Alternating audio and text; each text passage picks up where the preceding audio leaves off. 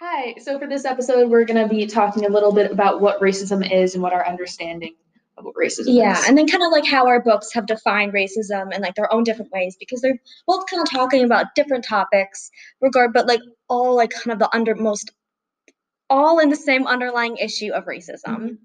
So my book I read, So You Want to Talk About Race by Ijeoma Oluo, and she begins to talk about why racism even exists. And this is a very important part of the whole beginning of the book for me, because she talks about how, like, because we live in a capitalist society, the reason why racism exists is for people to make money and for people to have their own selfish gain. And so obviously racism has been around for so many years, but especially during slavery, the reason why slaves were even here were because white men needed people to do jobs for them so they could make money, but they didn't want to pay them the money. Yeah, my book talks about that a lot. Like, there's this one idea that my book brought up that I thought was really interesting. It's called the zero sum theory game, something like that. And it's kind of the idea that like the mindset that white people have that if black people are given more rights, then white people's rights will be taken away. And that really stemmed from slavery, because if like slavery was like really really helpful because it kind of like got the US into like a profitable nation because they had free labor. So when people were like, oh, we should get rid of slaves, people were like, white people were like, no, like if we get rid of slaves, like we're going to lose money. And so that's kind of how that started, and that's like kind of what your book brought up, because slavery is kind of like this what slavery, like what racism kind of stemmed from. Yeah, and people just always tie it back to racism just to like exclude black people from opportunities that white people have had so far or for so long. And like what your book was saying, it always is just to try to deny people opportunity, and they're just saying things as excuses when really they're just being explicitly racist. And I feel like a lot of times in discussions that I've had in the past, people try to separate things such as like capitalism and the economy. And I like, have you ever heard people say like, I'm fiscally conservative but yeah. socially liberal? Like that just doesn't make sense, because everything is so connected and there's so much intersectionality between the two, because especially the economic portion of our country, it's all tied to racism, and people, and especially black people, are put at such an economic disadvantage because of the structure that our economy and our society is built in. Yeah, like that's like exactly what my book was about. It's like all these different like structures that we have in place, and every single structure has racism intertwined in it. Like it's something as simple as like healthcare. Racism is with it, and like the voting system, racism is in it, and like people like what you said, like kind of try to like disconnect the two, and people and say like, oh, they're not, like they don't correlate with each other. But like they actually do, and like everything is rooted in racism. Yeah. So my book especially specifically talked about how we are, even though like we're doing our part, or like a lot of people are like doing their part to be actively anti-racist and they're educating themselves. We all are products of a racialized society, because like our economy and everything is so tied to racism and the history of racism. So we're all products of a racialized society. So in order to undo that racialized society, we need to get people to realize the roots of our society and do our work to learn the history of our country and break down that society. Yeah, and like it often people say like we have to stop forgetting about the past, we need to worry about the future. But the thing is, everything is rooted in the past. You can't just like act like it didn't happen. You can't, because the things that were enacted in the past are still in place today.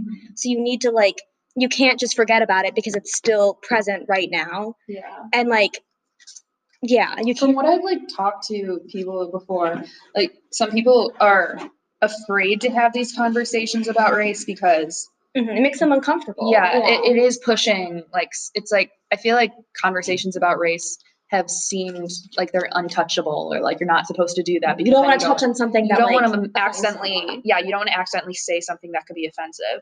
But if you're doing your part to not say something that's wrong, or actually want to educate yourself to become a more anti-racist person, then that's the first step.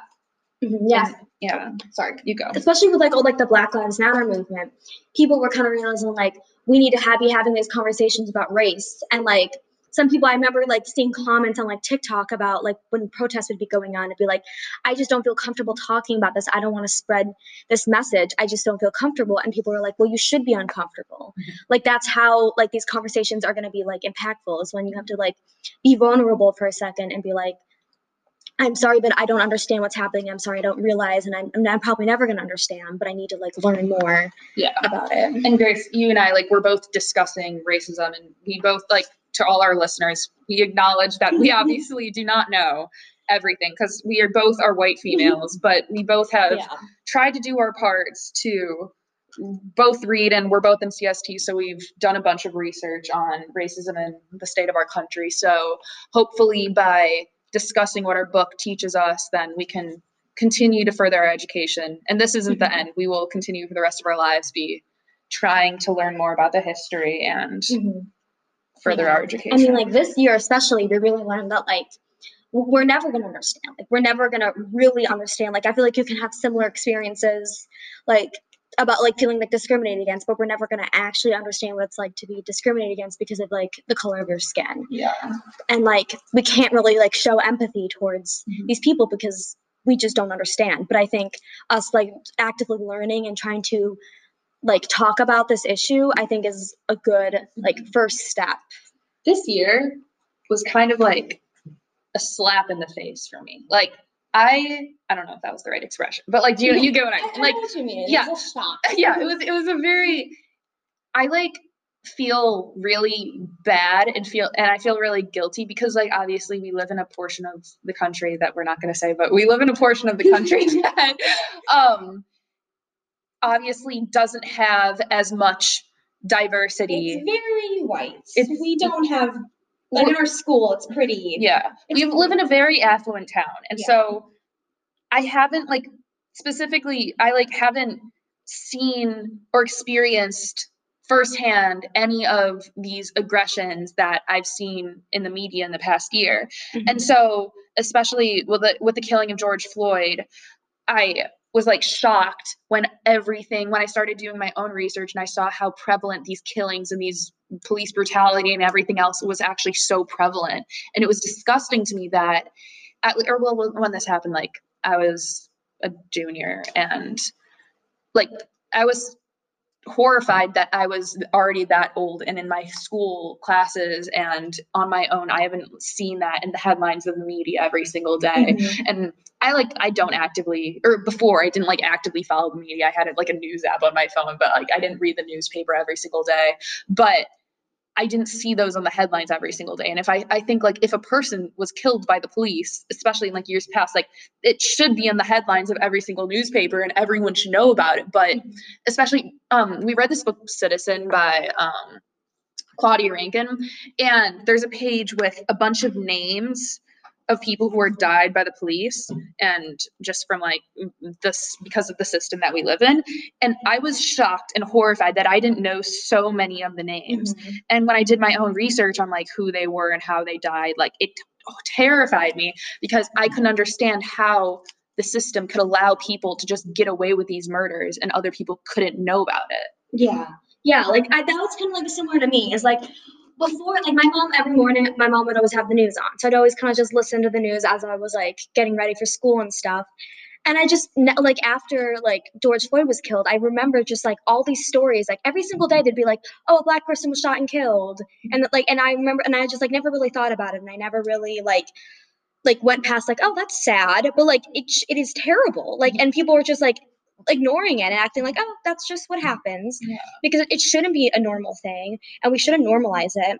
And like one thing that was really like a slap in the face, as you said, was that when the I don't know what the right name is, when they like stormed like the Capitol, like it was the craziest thing. I saw like a video on TikTok of like a comparison of the different protests. One was like storming the Capitol where a police officer was helping someone down the stairs, and then the Black Lives Matter protest when someone was getting tear gassed because they were standing there holding a sign.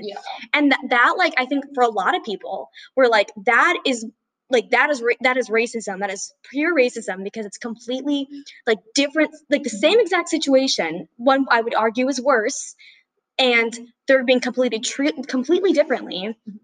And that was like my slap in the face moment, really, because I was like, that is just insane that they're being treated completely differently. And like one has a way better reason to be like protesting. Yeah. It's just like people are being oppressed for no reason. And so we need to do our part by having conversations about racism in ways that we can actively be anti-racist to fight the system of oppression and allow people to have equal opportunities, because as we tie back to the capitalism and all of the reason why racism is rooted in our country, people are being oppressed for no reason. And we need to acknowledge that these things are happening. So by having things be in the front lines of the media and people actually acknowledging that what is happening in our world is wrong and that we need to do something to change it, that is the way to stop this oppression. And it's gonna take a lot of work, because obviously people have polarizing views and people have very strong viewpoints. Oh, yes. And obviously there isn't one right way to do this, because there's people saying defund the police, there's people saying demilitarize the police, there's people saying like just keep things. Some people say like get rid of the police. Yeah. There's like they need racism training, background training, body cameras. There's so many different options, but there is no right answer. And what people actually need to do, I'm not saying this is 100% the way to go, but like it needs to start with people acknowledging that our country is built in a racist society and it's built on a racist standpoint, and they need to acknowledge and be conscious of their actions in every single day life. They need to be conscious of what they say and what they do and who they surround themselves with, because you need to be conscious of the impact that you're making in society and that how you are making other people feel and how you are putting or like what you put out into the world. Yeah. And I definitely I think the first step is to be having these conversations. And I feel like the next step is like people just like kind of uniting and taking like action and like speaking up and be like, and like trying to like get rid of these systems in place that are racist. And also I think the only really big way that it's going to completely end racism is like teaching the new generation about like how to be like, I'm just not even like teaching about like not teaching about racism, but I guess like what's the word? Educating them about the history. Yeah, educating them about the racism. Yeah, so like they start from the beginning. So it all starts in schools. Yeah, like, and so I feel like that's what we're doing in our class. Like in CST, we've been having different units, but everything like has an underlying theme of racism. And so we've been reading books about racism. We've been reading stories about individual experiences, and that all opens our eyes to different people's perspectives and allows us to get out of our little bubble that we live in and see the way that other people live and see the way that our actions influence people all around the world. I think like CST was very heavily packed with conversations about racism. It was like every single day. But I think like if we go in this direction of having like a anti-racist like education, like I feel like we could spread out like anti-racist education over all your years of like schooling, so that like you're just like from the beginning you're just taught. Like, I mean, I don't know about you, but I don't think I learned anything about like racism. I learned about slavery, like, oh, they just were forced to work in fields, and I didn't learn about any like of the bad stuff, really bad stuff about it. The brutality that came along with it. Yeah, I had no idea. I think I learned like this year about that. So like I feel like we need to really like start from the beginning and really teach it super young, so that people aren't growing up to be hateful, terrible people. No offense to Stop it. Okay. So that's we kind of strolled off from the topic a little bit, but that was just our intro to what is racism and how racism plays into its part in our society. So we hope you enjoyed listening and stay tuned for another episode. Thank you.